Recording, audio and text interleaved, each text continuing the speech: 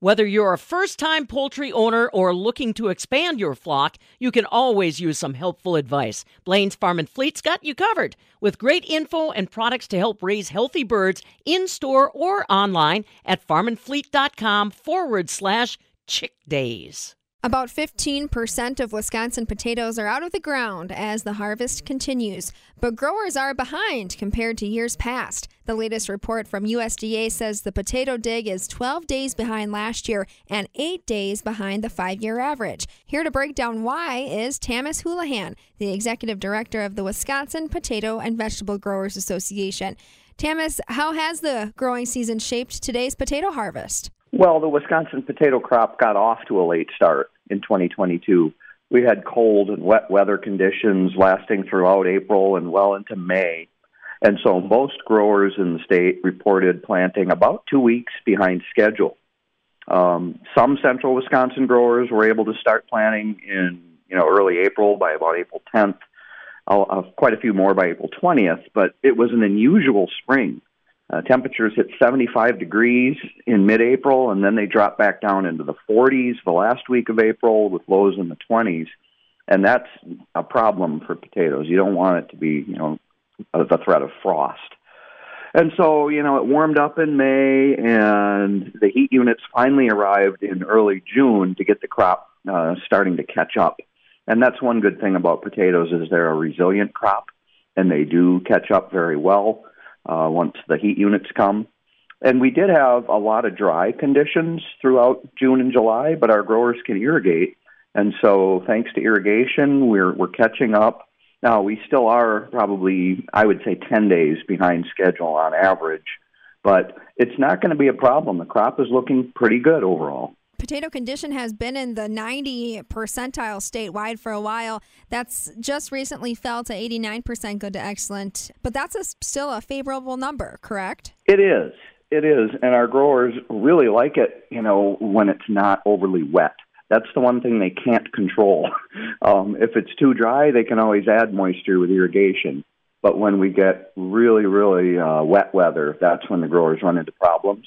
Yeah. And it's similar with temperature. If it gets really hot, it's not good for potatoes to be harvested under those conditions. The potatoes, if they're dug too warm, will break down in storage. And so we're really looking for good 50 to 60 degree temperatures.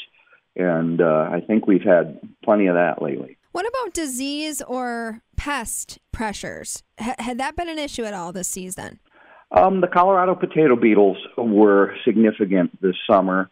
But overall, the pest pressure has been down, I would say. We didn't have any instances of late blight, and that's always a real concern for our growers. And so when we have a relatively disease-free summer, the growers are happy. So overall, I would say the pest pressure was a little bit lower than previous years. As you mentioned, potatoes don't like it when it's very, very hot. So that raises the question, well, then why are we harvesting already in late July, early August? Can you give us a timeline for these different varieties? Sure. And in some cases, it's driven by the market. And this year, as some people have heard, there was a potato shortage. The crop was smaller in 2021 than usual. And so a lot of folks ran out of potatoes, including the western states, Idaho and Washington, which are really big producers. And so once we get into June and July, we're still selling storage potatoes from last fall. And we really ran out earlier than usual, about a month earlier than usual. And so as the market got stronger, there was strong demand and very few potatoes. Some of the growers in Wisconsin decided to dig a little bit earlier, and they sacrificed a little bit on their yields and the size of the potatoes, but there was such a market increase in price that they were willing to take that. So we had potatoes being dug in late July, early August, and you're right about the temperatures. You don't want to be digging them when it's 80 degrees out, but we have farms now that can dig 24/7. I mean, when they're 50-degree nights, that's ideal for potatoes, and it's a good time to harvest them. And so a lot of the canning potatoes as well were dug in late July, early August. And it's surprising how many potatoes do end up going into like soup can size. Little, small, round, white potatoes were being dug late July, early August. And then as well as some of the chipping varieties, rounder, white, larger potatoes, those were being dug, strong demand for chips. The russets, the longer ones that are typically used for French fries and for baking and for grocery store sales, are a little bit longer season. And so the russets are still mostly not being dug. We'll let them size up and bulk up well into September, and then we'll have some of those being dug as late as the middle of October. Again, they start to get worried about frost by the time you hit October 15th or so, but the vast majority of Wisconsin's potato crop will be dug in September and the first 2 weeks of October. As we just heard, potato variety matters because there's a lot of different uses for these potatoes. Is the potato America's favorite vegetable? I think I learned that on the Spudmobile. Yeah, it absolutely is. Potatoes are the number one item bought in the produce department in terms of volume. And, it's a star in other sectors as well.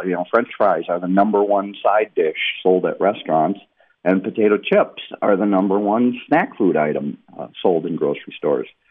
And Wisconsin grows all those different sectors. We have a big chipping sector. We have plenty of russets going to McCain Foods, being turned into fries and hash browns and tater tots.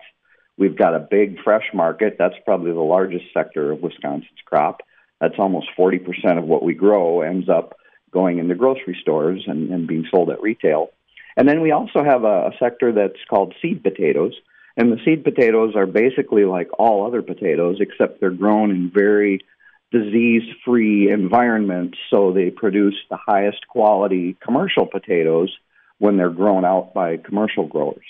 And so the seed area is up in Langlade County and in Oneida and some of the northern counties where they're a little more isolated from other growing regions. And those potatoes are probably going to be dug a little bit later, and they're also planted a little bit later. But Wisconsin has a great reputation for its seed potato program. And when we talk about the potato shortage, I want to go back to that. And you mentioned that the price then increased significantly because there's such demand for potatoes. Can you give us an idea of just how much that increase was? Sure. I mean, the price is generally described as per hundredweight. So per 100 pounds of potatoes sold, there's normally a price of anywhere from $12 to $20 on the marketplace. And this year we saw prices soaring. By early July, we saw $40 per hundredweight prices. And even into August, we've seen $60 and $70 prices per hundredweight of potatoes, just because so many stores were out and restaurants were out. And so when there's that kind of strong demand and so few potatoes, the price just goes through the roof for those potatoes that are available. And so that's going to all calm down when the vast majority of the potatoes come out of the ground this fall. That's when the bulk of the North American potato crop comes online. And really, it's a global market. I mean, there are a lot of potatoes grown in Canada. Europe is a big producer, and Europe has had a tremendous drought, and so their crop is down. And so we'll be seeing more in terms of export. The states like Washington and Oregon and Maine, the ones on the coast in the U.S., ship a lot of potatoes overseas. And so there was incredible demand in July and even into August. And I think we're going to see those prices start to calm down as we get into September, October, and more of the North American potato crop comes out of the ground. While more money is desirable, how have inflationary pressures, though, impacted growers? I mean, they're still having to deal with high fuel costs. Maybe their parts or equipment have gone up. Maybe labor has gone up. So walk me through what those margins look like for 2022. Yes, that was a tremendous increase for all of our farms. The input costs rose an average of about 20% across the board. And all those areas you just mentioned were included in that. The biggest increases came in fertilizer. Nitrogen costs tripled, potash doubled, and some of these inputs that the growers rely on to get the quality and the yields that they need were just way up in cost. And labor, I mean, not only is the cost up, it's really hard to find. The growers struggle finding good help, especially during the intense seasons of planting and harvest. And so all their input costs were up in the range of 20%. And we're looking at that again going into next year. The costs just have stayed high, and so the margins are very thin. The growers really needed these high prices to help them get through the season. And I don't mean just the incredible high prices in July and August, but the price for potatoes went up probably in that 20% range throughout the season, and it was absolutely necessary just for the growers to break even on their input costs. The 2023 forecast is that those input costs will continue to stay high, but do you think that the potato costs will follow?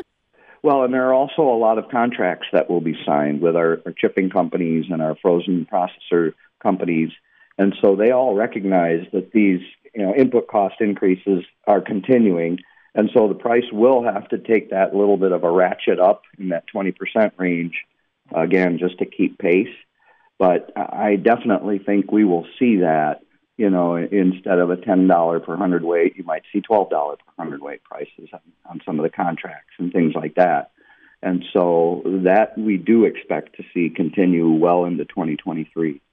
Coming back to the present, looking at the field today, what are you forecasting for this year's harvest? Are we thinking average yields, above average yields, below? Yeah, it's a little bit too early to tell, but we did have a board of directors meeting just this week, and we got crop reports from all of our sectors. And the general comment is, yeah, we're a little bit behind just in terms of when we would normally start harvest, but the yields are looking average, good size on the tubers, very good quality. And so overall, the crop looks good. And I think we're going to have probably in that 420 to 440 hundredweight per acre yields with good quality. And so overall, I think we're going to see a pretty good crop out of Wisconsin, probably average in terms of size and yield, but excellent in terms of quality. Again, the pest pressure was down. We didn't have too much rain, which can often cause quality issues with the skin of the potatoes. You get lenticels. They're like little holes in the potato skin. We didn't see any of that this year. And so most of the growers are pretty optimistic that we'll have a good potato crop and a good harvest. Again, we're only into the last week of August, but there's a month and a half to go, and so a lot could happen, a lot could change. But the way it looks right now, we're really in pretty good shape for a good quality potato crop. And there you have it, Wisconsin potato growers stepping up to the plate to make sure the states and foreign countries have the potatoes they need. Tamis Houlihan along with us, the Executive Director of the Wisconsin Potato and Vegetable Growers Association. For the Midwest Farm Report, I'm Stephanie Hoff.